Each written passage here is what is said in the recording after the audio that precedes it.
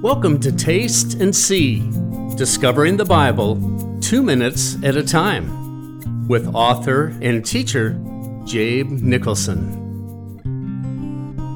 David always understood the spiritual dimensions to the battles he faced. Notice in this song of deliverance his understanding that God was there for him in every skirmish. Yes, he, quote, always leads us in triumph in Christ, 2 Corinthians 2:14. And he wasn't just fighting alongside David. He was the sure foundation under his feet, the looming castle of his soul, the secret weapon in his armory. Quote, the Lord is my rock and my fortress and my deliverer, the God of my strength in whom I will trust, my shield and the horn of my salvation, my stronghold and my refuge. 2 Samuel 22, verses 2 and 3. This is the longest quotation from David's pen, 365 words in Hebrew, and may, at first glance, be identical to Psalm 18. But as we'll see when we come to the Psalms, there are several important differences, removing the personal references so the psalm has a more general appeal.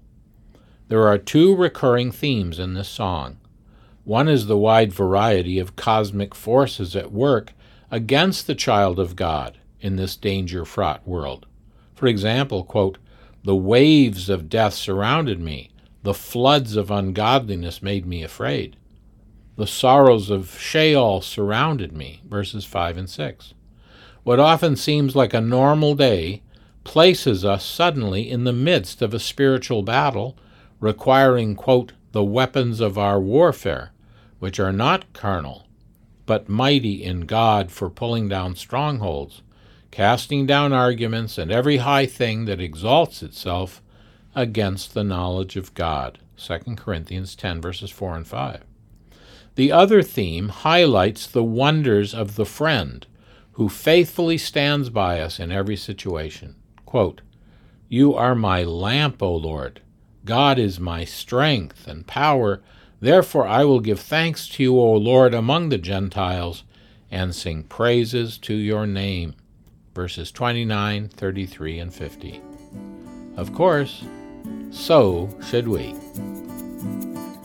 Find more of Jabe's Bible Talks at uplook.tv.